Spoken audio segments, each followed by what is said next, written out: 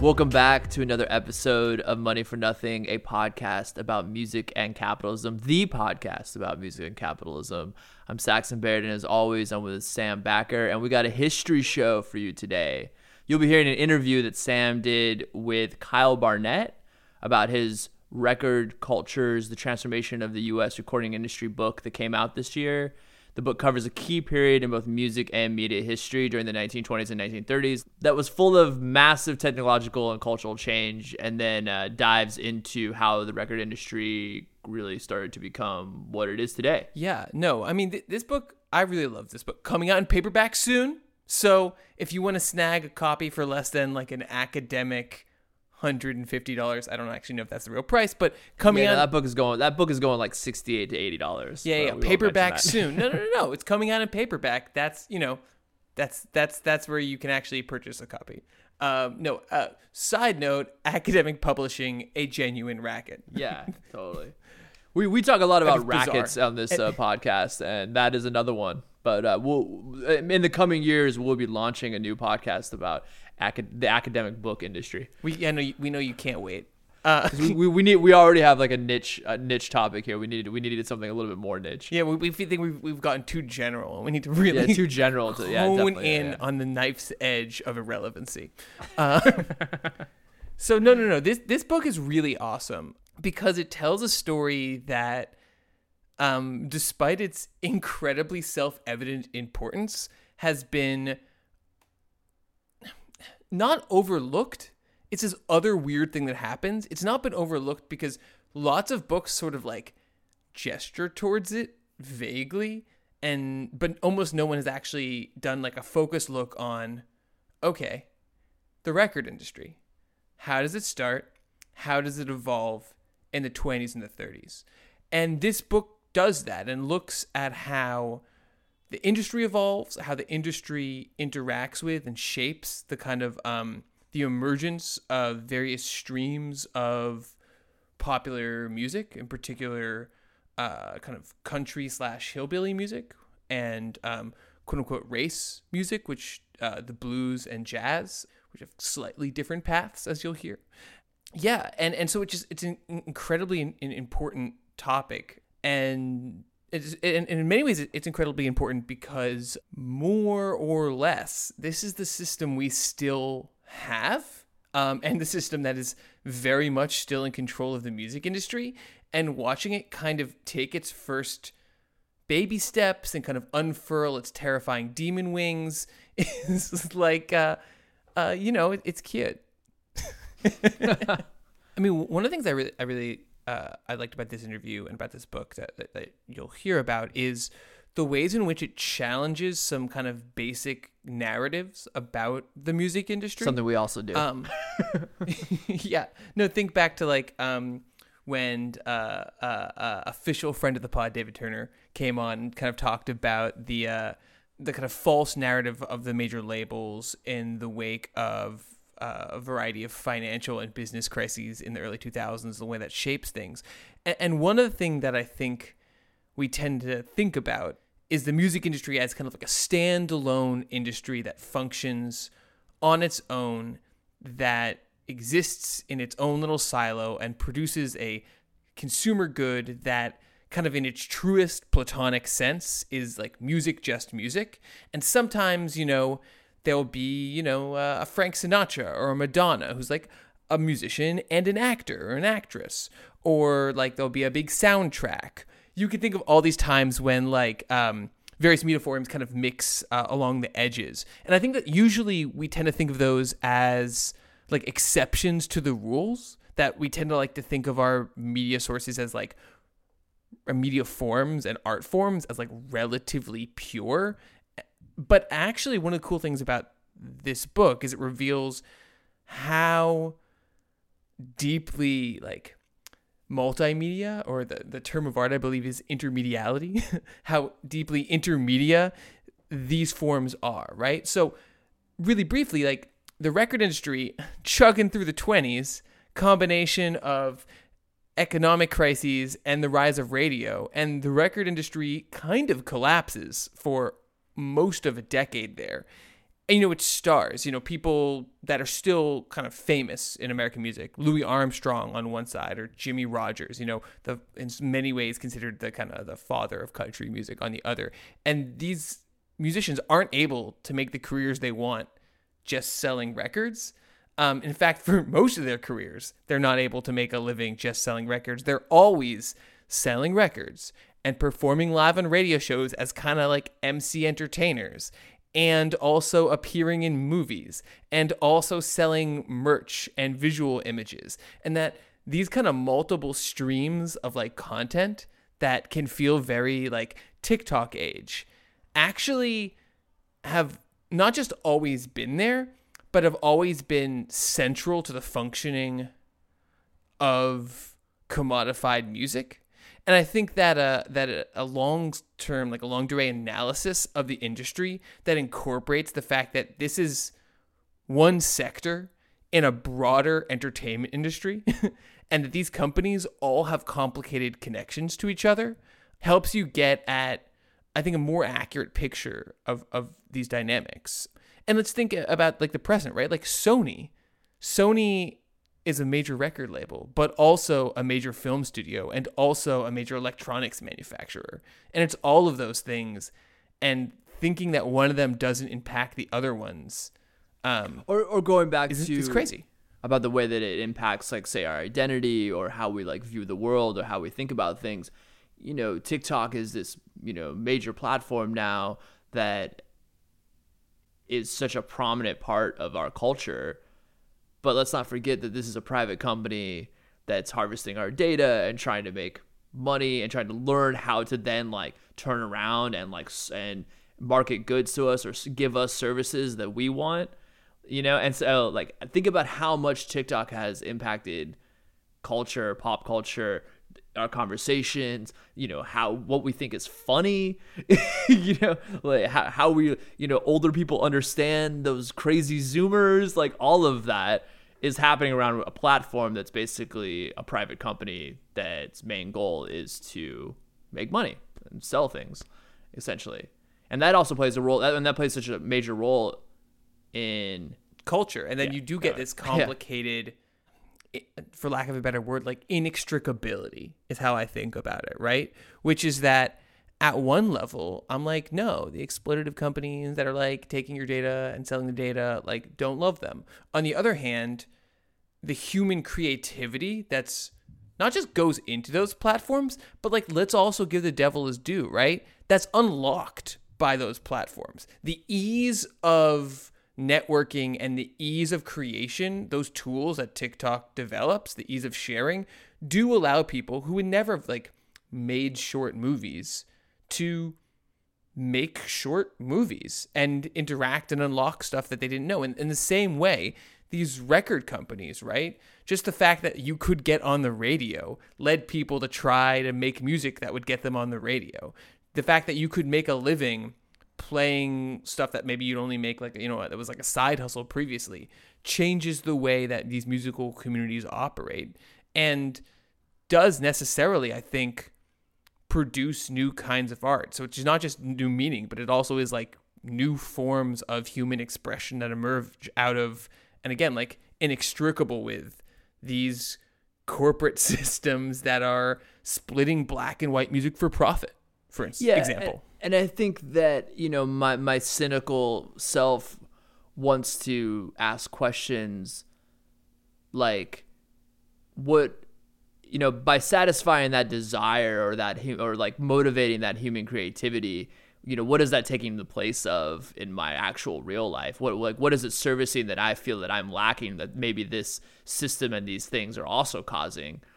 But on the other hand, we have to be careful about imagining this previous society and world where like these things didn't happen and human creativity just came out of this like purified environment or like platform or like world as well. And that's what we kind of always talk. We also talk about that it's always been a complicated story. There's no like perfect pure moment. Yeah, I'm thinking through this take and whether I still, you know, whether I fully believe this. But I mean, I do think that like there's something that something happens, I think, speaking specifically about music, when people can become professionals, right? Like when you can do something and fully focus your energies on it, right? When there's the kind of separation of tasks that a system like capitalism is really good at, definitely something is lost,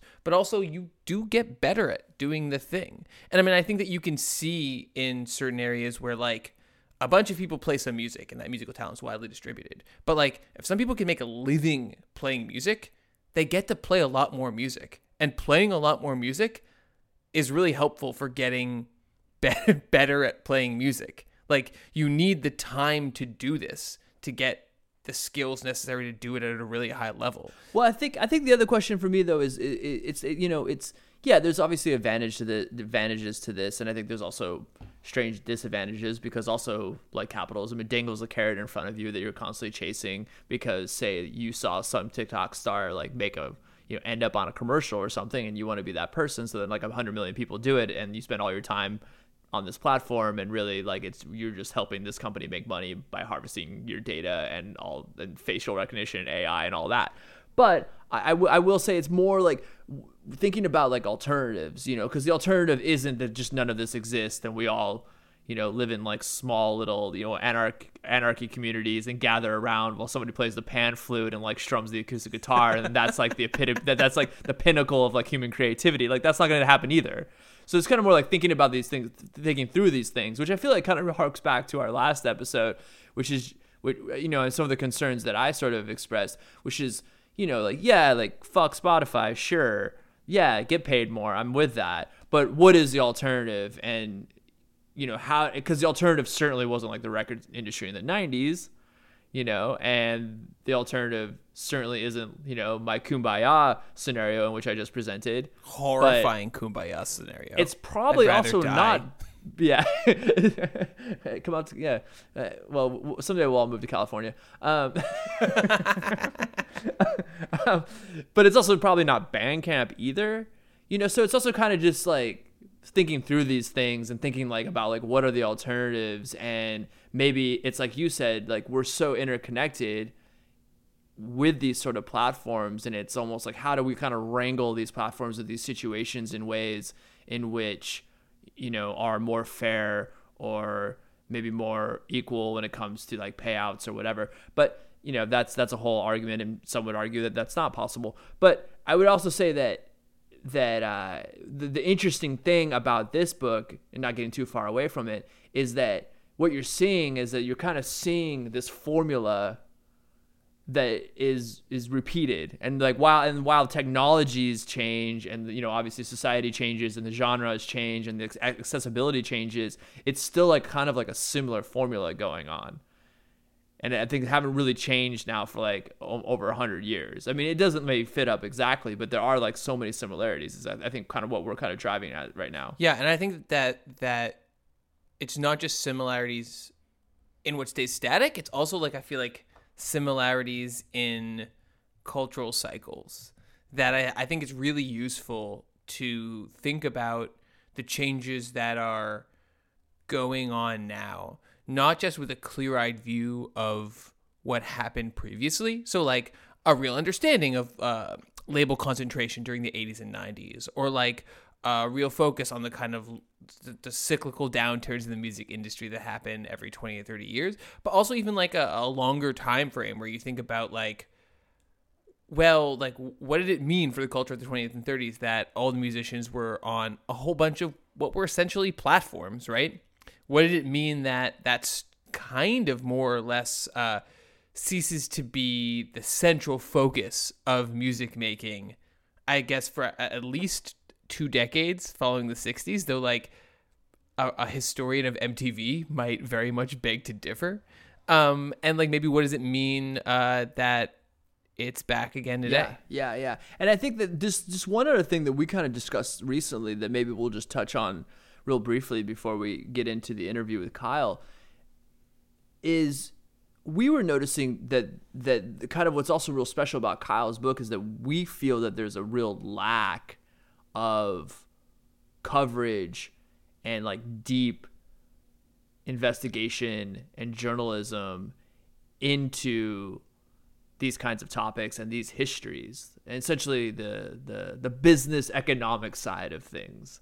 And we were kind of like trying to just parse out like why that is, maybe why music journalism is so focused on the review, or the profile of the band on tour, and like the recording of their latest album, and like why there's sort of not really a focus on these histories, or just the business side of things, or like the economic side of things. And I don't know what are, like, what are some of the reasons that you feel like that's lacking, and why is it important that you feel that we should have more of that? It's weird, right? It's super weird that there's basically no books about the music industry, the birth of the American music industry before this one. And like, if any listeners know of like a really good book on the music industry in the 60s, please hit us up on Twitter. But like, I've not been able to find anything that's focused on the artist, sure, focus on the artist fighting with their labels, sure, kind of industry tell-alls, like shouts out to Hitmen, what a good book, but like those are kind of like vicious gossip fests more than anything else, albeit like incredibly entertaining ones.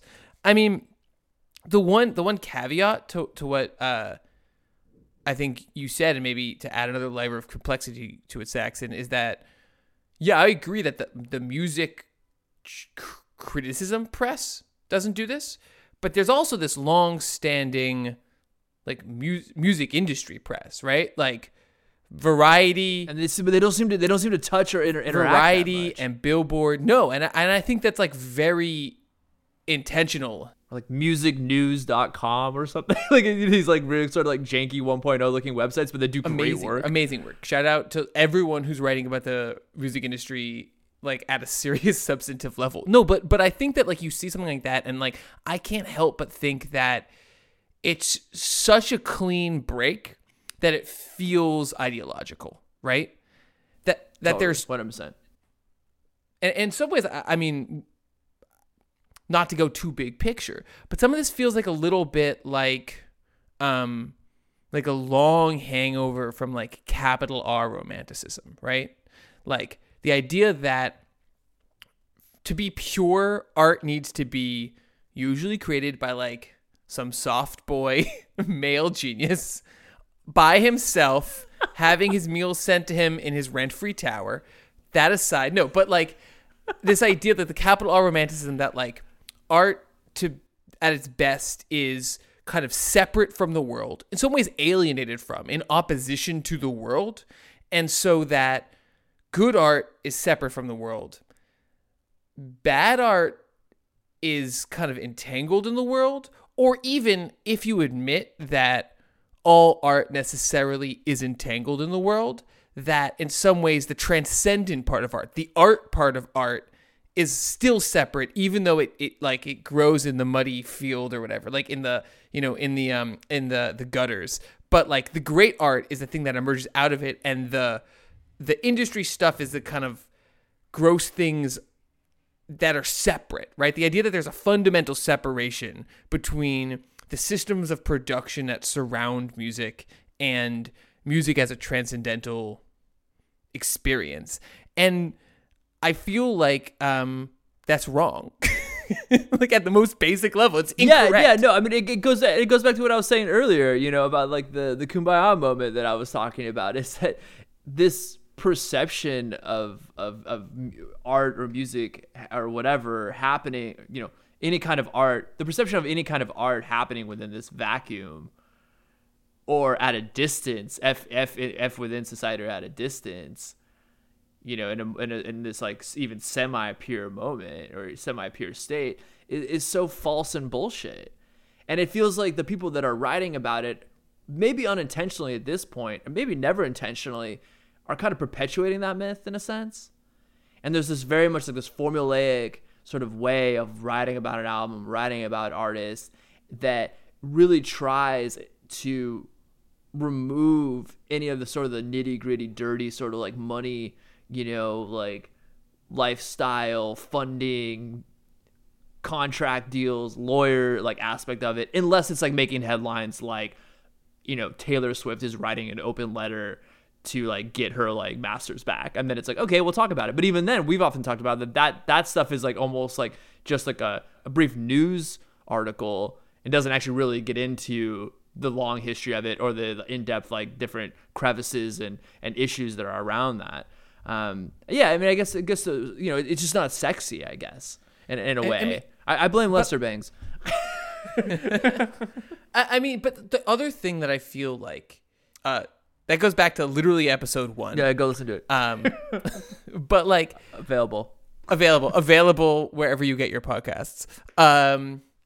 Is that I think that like whether or not adding, a review of Taylor Swift's Folklore to understand the process of production, you need to do contextualize that in songwriting camps, in the sales of the previous 5 albums, in her relationship to her fan base mediated by the various kind of platformizations of internet standum, and then also in relationship to the public disagreement of her masters. Whether or not you need to contextualize all of that for a review of Taylor Swift's Folklore, I do think that at another level, like increasingly because of the ease of accessibility of music, because of the sheer quantity of music being put out, that the idea of critics as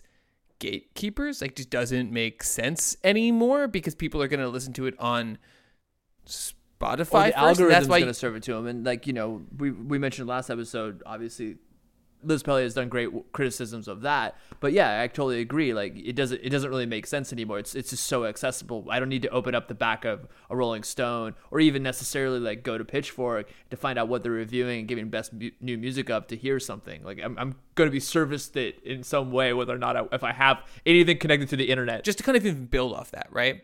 There's a school of thought that the aesthetics of a piece of art only matters in relationships to other pieces of art, right? And often in relationship to the broader cultures and societies that surround it, right? So classical music is high because it's in relationship to other things. And when there wasn't rock and roll, classical music meant differently, right? The meaning of the genres exists in relationship.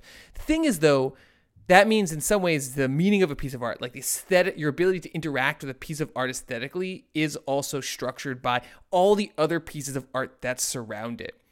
And what you kind of get, I think, with algorithms, right? And this is why I think that you need to incorporate this kind of like political economy of music in aesthetic criticism, is you get algorithmic filter bubbles for art, right?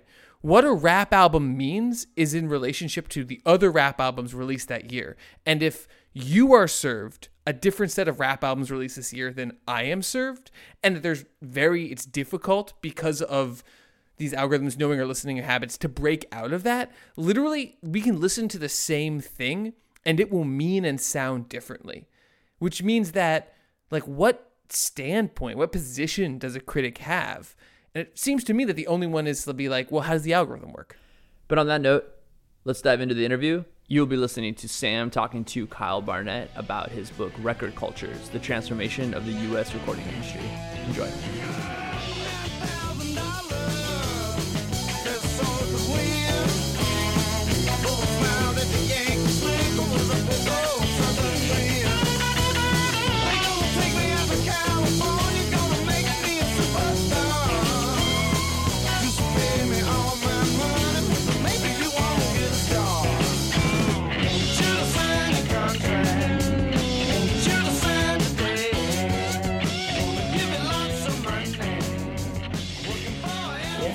So, to my mind, this book is kind of two intertwined stories.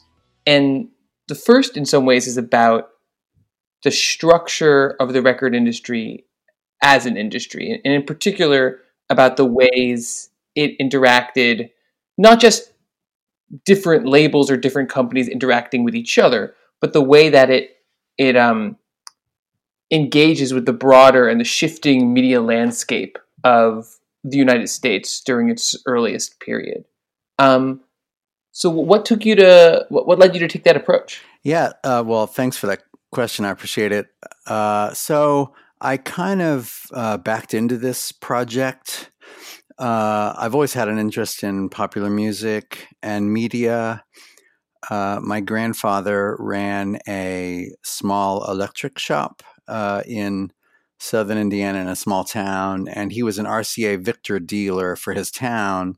And so when I would go and visit his house as a kid, he would have all this RCA Victor gear all around the house. So it would be record players and radio and disc recorders and promotional stuff and film related things, TVs and stuff. So for me, I think that impacted me in that I think I kind of thought of all those media forms as being connected in some way, if only through RCA Victor initially. But and then I had the sense that, as I, sort of worked through my academic training, I wanted to link sound recording as a medium with all these other media forms. So because of music's, multifaceted nature, different academic disciplines get different pieces of the story. So, but I'm in media studies, and there is a tradition of, in communication and media studies, research on recorded sound in the recording industry, although it tends to be limited in certain ways. There's a chapter in most introductory media textbooks that focus on sound recording and popular music, but later on, when we study film or television or radio, music's role and sound recording's role is somewhat obscured in weird ways. So No, it's an approach that's absolutely critical, I think. Not just because it not just helps, but it's crucial for understanding how the music industry developed in the period that you're writing about. But actually, I mean, when we talk about this a fair bit on the show, it's crucial for understanding the music industry for a large portion of its history. Certainly now, it's impossible to think about the music industry and accurately analyze it if you're only thinking about record labels. It's They're all part of these complicated corporations, and they all have these, the ownership flowcharts. Sherry Hu, shout out to Sherry Hu for this fabulous, or like who owns what in the music industry flowchart that she's constantly updating. And as these buyouts continue, this company owns 20% of that company, which owns 30% of that company. And in some ways, it's almost like, there is a moment like what, 1950 to 1975 when the record company stands alone as an independent industry. But since then, like, it's always been intertwined with this broader story. And so I just think it's such a useful and important viewpoint for understanding music, really, and the music industry at any level. that really resonates with me. There's a couple things that come to mind. The music industry is a lot of different things. And so, I am careful in my book. Like I always refer to the recording industry because I'm not really talking all that much in the book about live performance, or I'm certainly not talking about, the sales of band instruments or sheet music or anything. But, all those things are part of this larger music industry. I'm really specifically trying to kind of put sound recording as a medium into conversation with other media industry histories. If we think about film and theater for a minute, and I know you've done some research on theater and performance in the 19th, early 20th century, film is able to distinguish itself from theater pretty early, whereas sound recording, the recording of music, never quite gets that much distance in the public imagination from musical performance. So we often conflate the two, I think. And so if we understand theater and film to be pretty distinct, we don't always think about music as a medium as opposed to music as performance in quite the same way. And I think one of the ways in which you see this is like in radio histories, like radio industry histories, they tend to talk about um, the rise of radio as a positive impact on the music industry. And that's true if you're thinking about an artist promoting an upcoming show on the radio, doing like a live performance. But if you're talking about record sales, the rise of radio is catastrophic in those first years, right?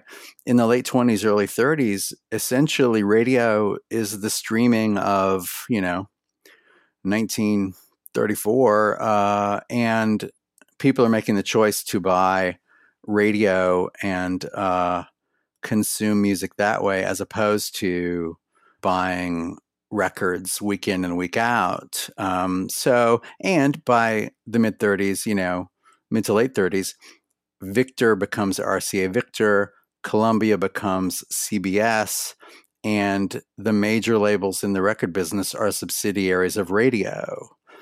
And so it's a huge change. At the same time, though, and I think this makes it somewhat different from even in the conglomerate era, there are constantly new labels, new platforms in which music can emerge, particularly when, these smaller labels are key when we're starting to talk about niche genres and the emergence of, new music. So like Sugar Hill and Tommy Boy with hip hop, or sub pop and grunge, or whatever it is.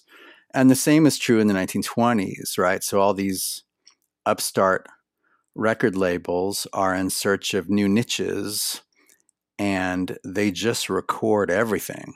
I mean, everything. And the things that sell, they revisit and pursue further.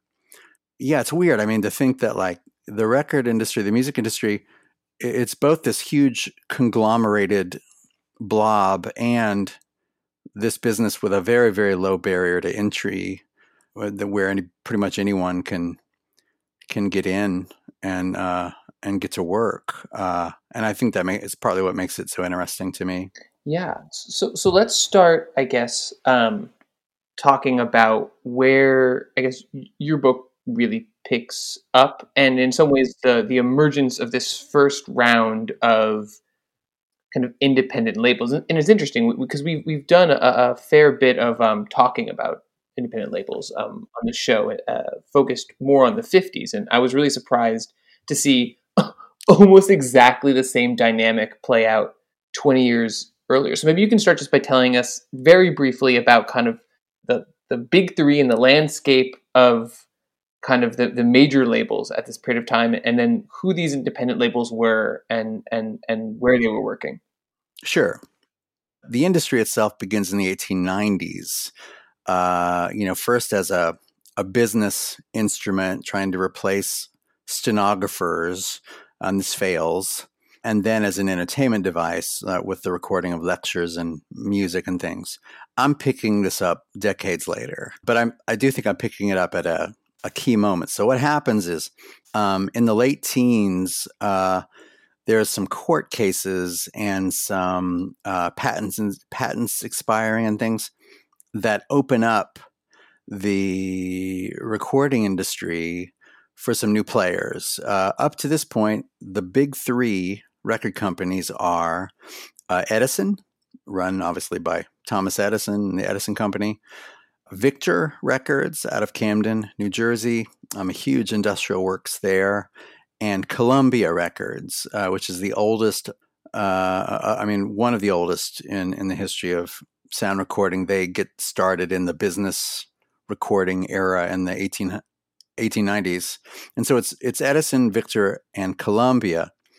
And they pretty much run things.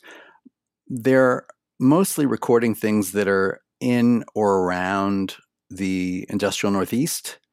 So they're not recording much beyond there, but there's a lot to record near there. So they're doing, World War I marches, and they're doing immigrant music, and they're, they're doing Tin Pan Alley and minstrelsy stuff and a lot besides that. But these new companies, there's a court case I won't get into it too much, but there's a battle over technological formats.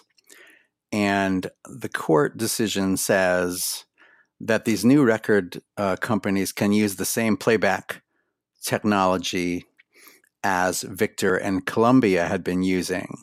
So suddenly this meant that these upstart small labels could be played back on Victor and Columbia phonographs, right? So it's kind of a software hardware thing. Not to get too far into the weeds here, but it is really fascinating. My understanding, because again, something we talk about a fair bit is the ways in which these kind of legal battles, and especially copyright, really lays the kind of the landscape for so much of this stuff. And so my understanding is, oh yeah, the battle was whether these new companies could make records via whatever process they're doing, could make records that would play on the Columbia or the Victor machines. That is correct. And so these new small labels, one of these labels, a label called Jeanette Records out of Richmond, Indiana,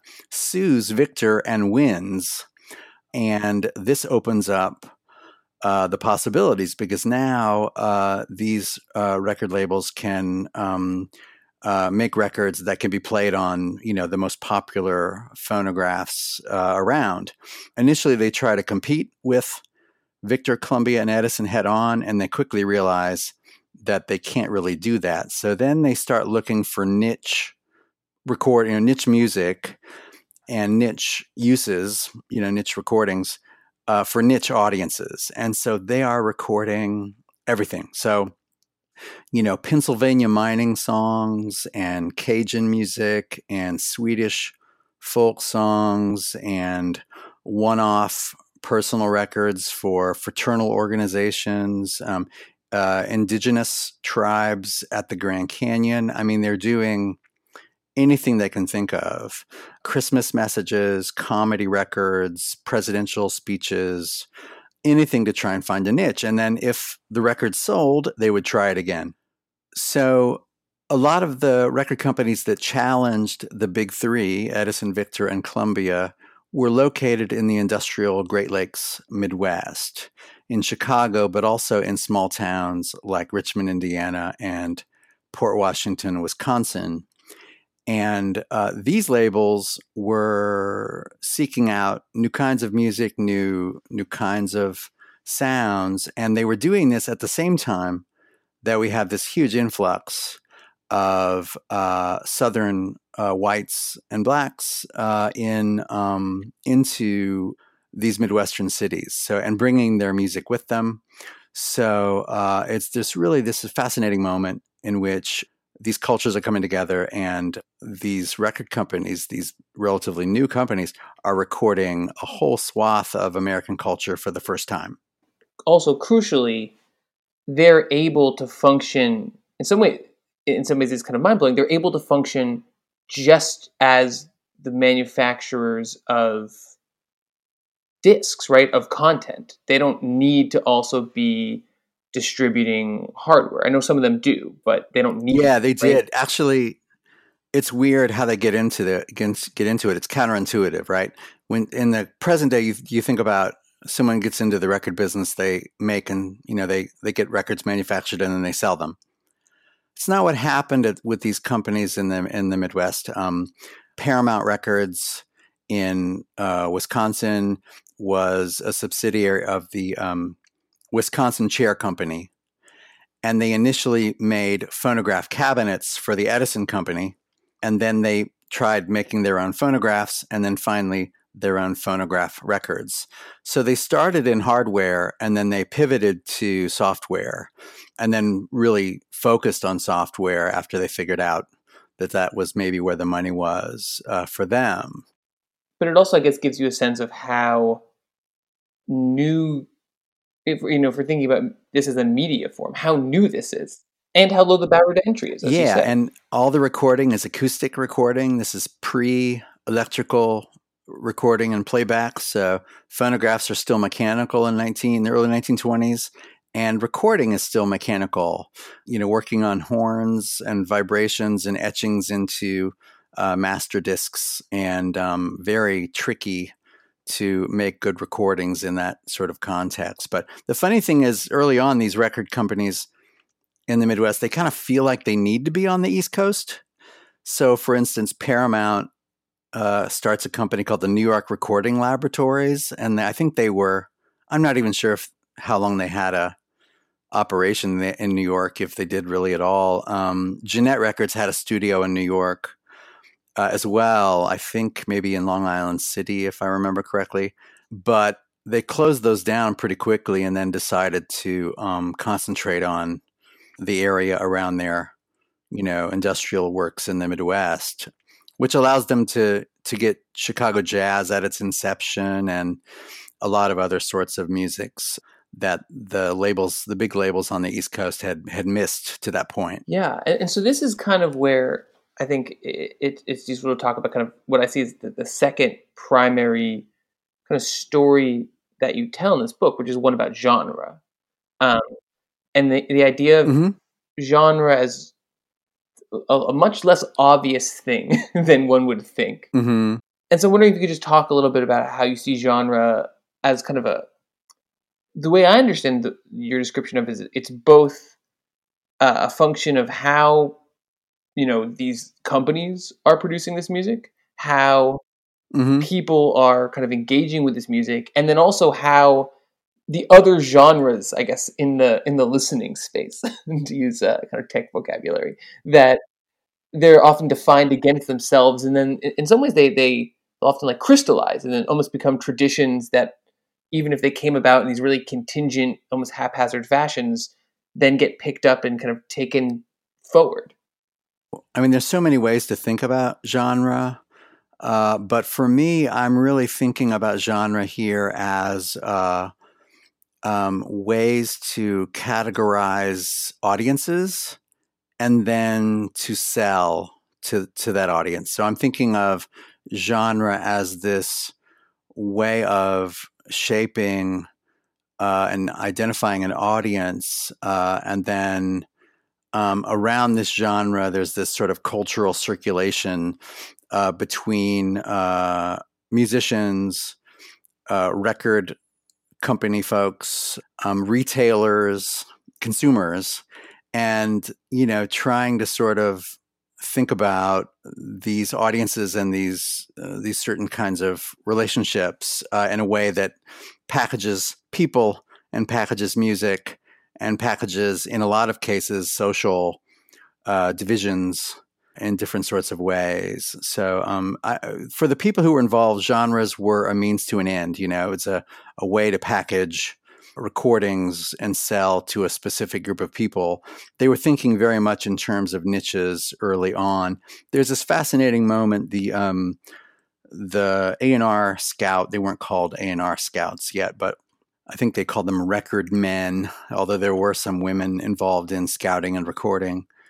But Ralph Peer, who worked for Victor Records after coming from OK Records, he had been selling and packaging so-called foreign music to immigrant groups, so like Irish records for, Irish Americans, and, sort of Spanish language records or Hebrew records or, whatever it was. And then, OK Records famously records Mamie Smith, and her song Crazy Blues becomes this huge hit. And Peer starts to realize that you could sell to domestic niche audiences much in the same way that they had been selling to international or immigrant groups, which is fascinating to me because it almost took them understanding the way they sold music to, people either new to America or outside of America. They had to understand that before they could figure out how to sell music to rural African Americans or rural whites. I mean, it's so strange to me the way that comes about. But they start printing up separate catalogs and separate, there are separate matrix numbers on the recordings, in the catalog listings. And they start to target very specific audiences in very specific ways. First, it's jazz, particularly hot jazz. Then blues, usually female-led small jazz groups. And then finally, in the late 20s, what was called old-time music and later hillbilly music, what we now know as country. So it's this whole process. Genre, yeah, it's less to me about like musicological questions and much more about companies trying to organize audiences to sell to. It's interesting because of those three genres you just mentioned, they all function kind of differently and operate differently in this cultural matrix at the time.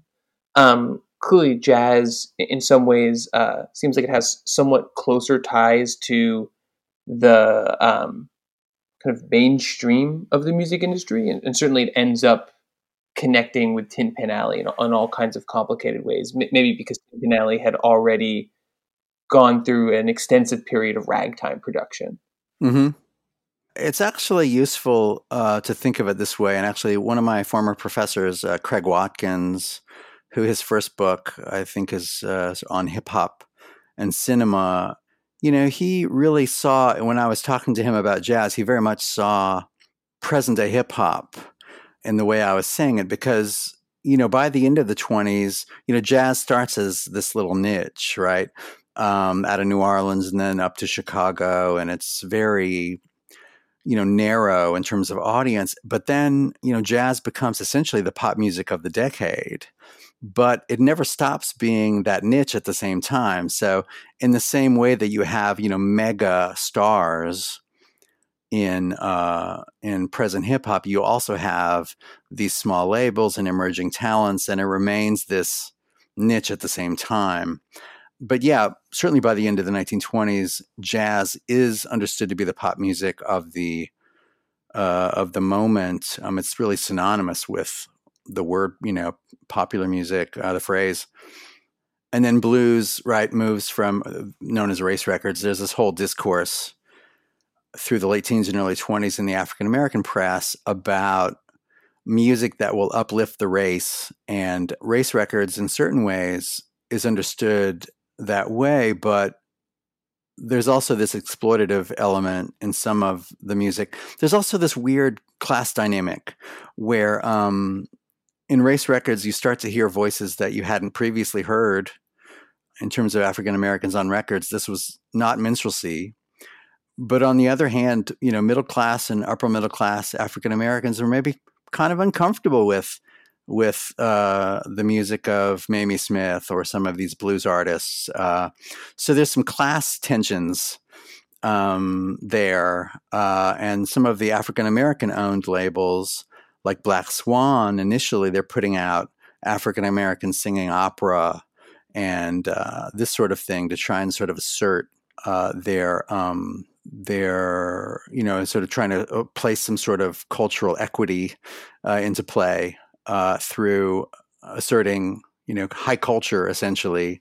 No. They're trying to assert high culture, and then I'm thinking about Angela Davis's work on female blues musicians, where it's different class and gendered perspective, and really, like much of the early Black entertainment industry, simultaneously a giving voice to a group of people that had not had a voice, but also it's being filtered by these almost exclusively white scouts and producers and record executives who are not just making the money, but determining how it's going to be packaged and distributed and what material is going to get pressed.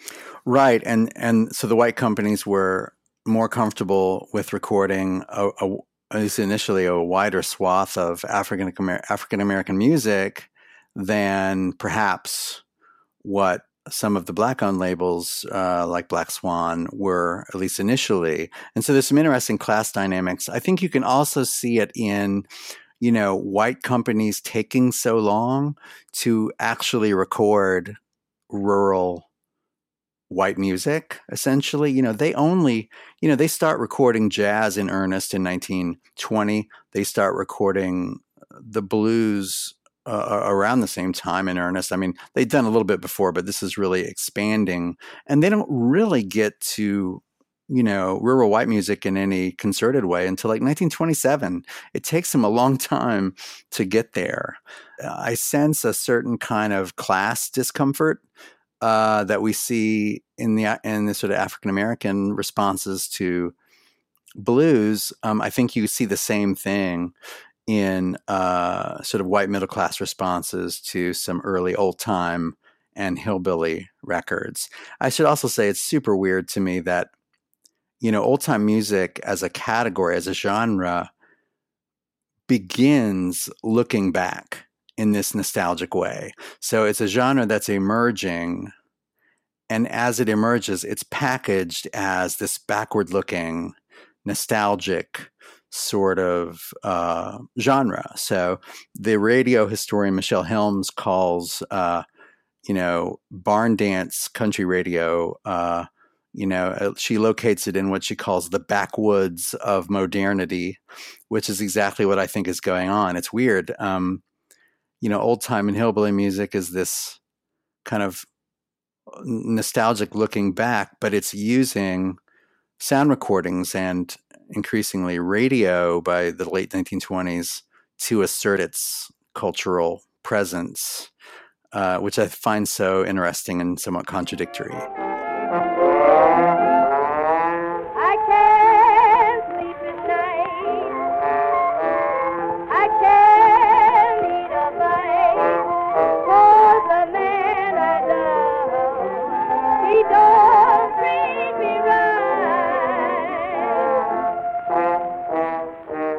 So you've got these, kind of zoom out a little bit, you've got these increasingly successful smaller labels, Paramount, OK, and you have the major labels, and then you also have kind of, as we kind of roll through the 20s, new industries that begin to impact the record industry. So you have, in particular, you have the rise of radio, and you've got the incorporation of sound into film.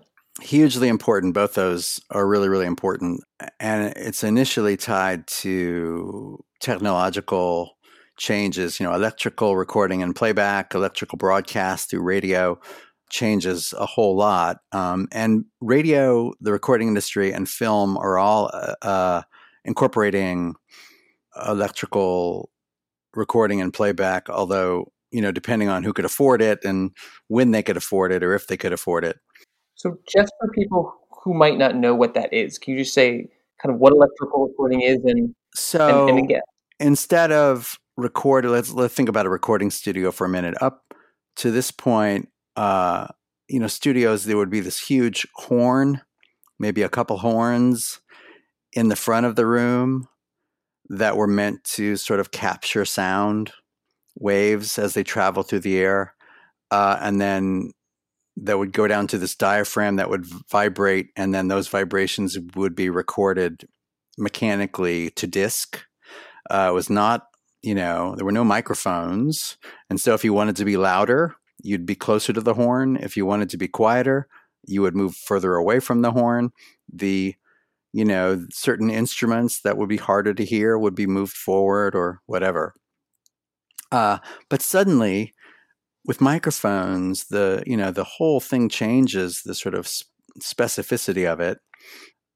In radio, radio is really built around microphones and electrical broadcasting. Sound recording is looking kind of like old hat by the late 20s. These years of these old acoustic phonographs, they don't sound particularly good. People are faced with the decision, am I going to buy another acoustic phonograph, or am I going to buy a radio. And the sound quality of radios in the late 20s, early 30s were far superior to the old acoustic record players. So this was a sonic move up. And then you just have the fact that if you buy the radio once, you hear different music on the device every day. So that was huge. So given the choice as to whether to, buy more sound recordings for their old phonograph or buy a radio, many people chose radio.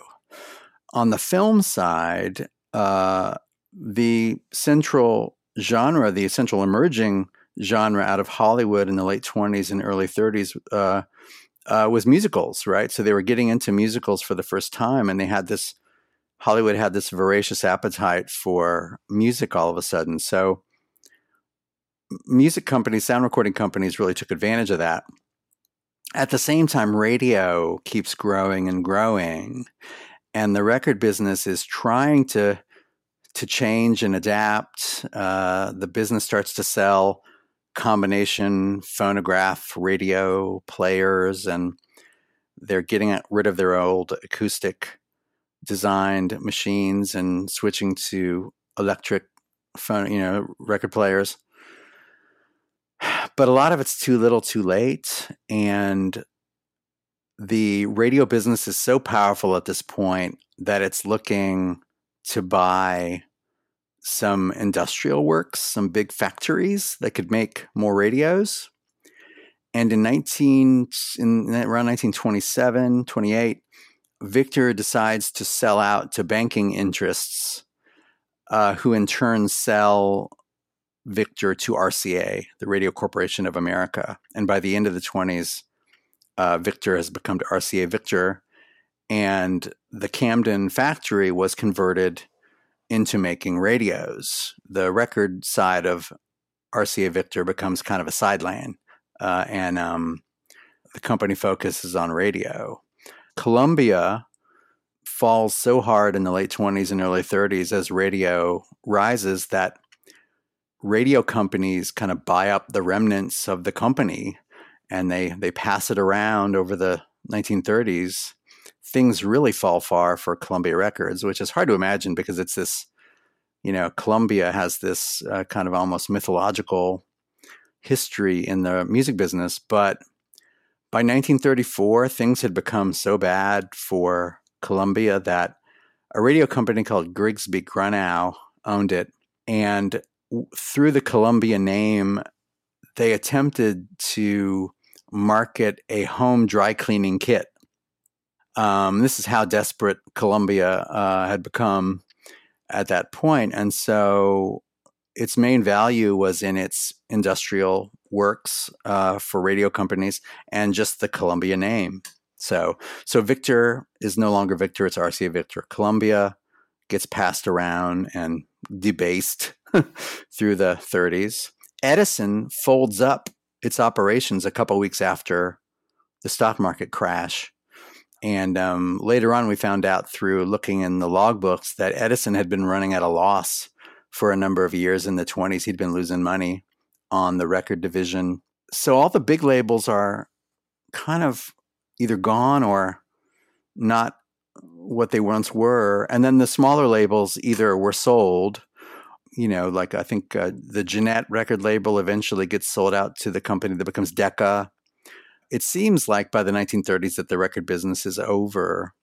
It actually starts to reemerge in the late 1930s. You get the rise of swing music and this new youth culture. Sinatra's on the rise, and big band swing is starting in the late 30s, early 40s. You also get the reemergence of sound recordings via the jukebox. So jukeboxes become really important. And so as bad as things look in the 30s for the record business, it does reemerge in part through radio's rediscovery of some of its uses. Later on, when rock and roll emerges and radio content is heading to television, sound recording and music is going to become crucial again to radio, and it's really going to save radio as a platform. So there's this like interesting back and forth between sound recording and radio over time. And when the record industry, as you say, kind of reemerge, what pieces of it manage to survive and then reemerge, and you kind of gesture to this in your book, they kind of survive by only putting out records that sell to the greatest common denominator, which again leaves many of the communities that we've been talking about kind of out in the cold, and then creates the opportunity for the independent label boom that brings us, like you say, rock and roll, R&B, country music, as the great cycle of capitalism continues. It's really true. I mean, that you can see you start to see some of the same patterns happening over and over and over, some of the same discourse, some of the same debates, some of the same anxieties, some of the same desires. Like we do tend to repeat these cycles. I mean, in each case, there's something new and unique, but there's a certain comfort in starting to be able to identify some of these patterns. There are some success stories that come out of the 30s. A lot of those labels that were so crucial that recorded these, the great, this great expansion of American vernacular culture on record. But a lot of those companies go under during the 30s. Some of them survive, some little niches survive. But you're right, the companies that prosper into the 1930s, I would include Brunswick here, led by Jack Kapp. Those companies, the ones that really found a place in the 1930s, were ones that were focused on the most popular repertoire, and the standards and the hits of the day, maybe kind of a reassertion of Tin Pan Alley in a certain way. And then also those artists that are able to not only be successful in sound recording and records being released, but also artists that can assert their celebrity in radio and in film and on stage. So the companies are looking for a broader audience through this kind of more popular approach and less niche approaches. And then the celebrities, the artists themselves, start to understand that they want to do much of the same thing, and try to play across media platforms to find their way. And some artists obviously were more successful than others. This is a tiny little detail that I found about Louis Armstrong. In the early 30s, he travels to Denmark, and he and his band were recorded for a film short in Denmark doing Dinah, the song Dinah, and a couple others. But apparently his passport, when it lists occupation on Louis Armstrong's passport, he lists his occupation as actor, which I think is really fascinating. After a decade of being a musician, he's starting to get into film, and his musical repertoire is becoming more popular and varied. Some of the niche artists that we associate with, kind of the rhetoric of authenticity now, like Jimmy Rogers or Robert Johnson, these were popular performers, right? They had pretty broad repertoires depending on whom they were performing for. I think it all gets so gauzy and mythologized by the time you get to the present day. I mean, most Americans were fed blues and country through rock and roll and through rock. I mean, how many of us learned about blues performers through the Rolling Stones, or Eric Clapton, or whoever it was way back when? So we're accessing these performers and the companies they worked for through decades of folklorists and record collectors and business executives and later musicians kind of romanticizing and mythologizing and blurring what actually occurred. So without trying to squeeze all the magic out of what happened, I wanted to try and retrieve some of the original contexts, because I think those contexts are magic in a way too. I don't feel like I'm ruining anybody's romance here.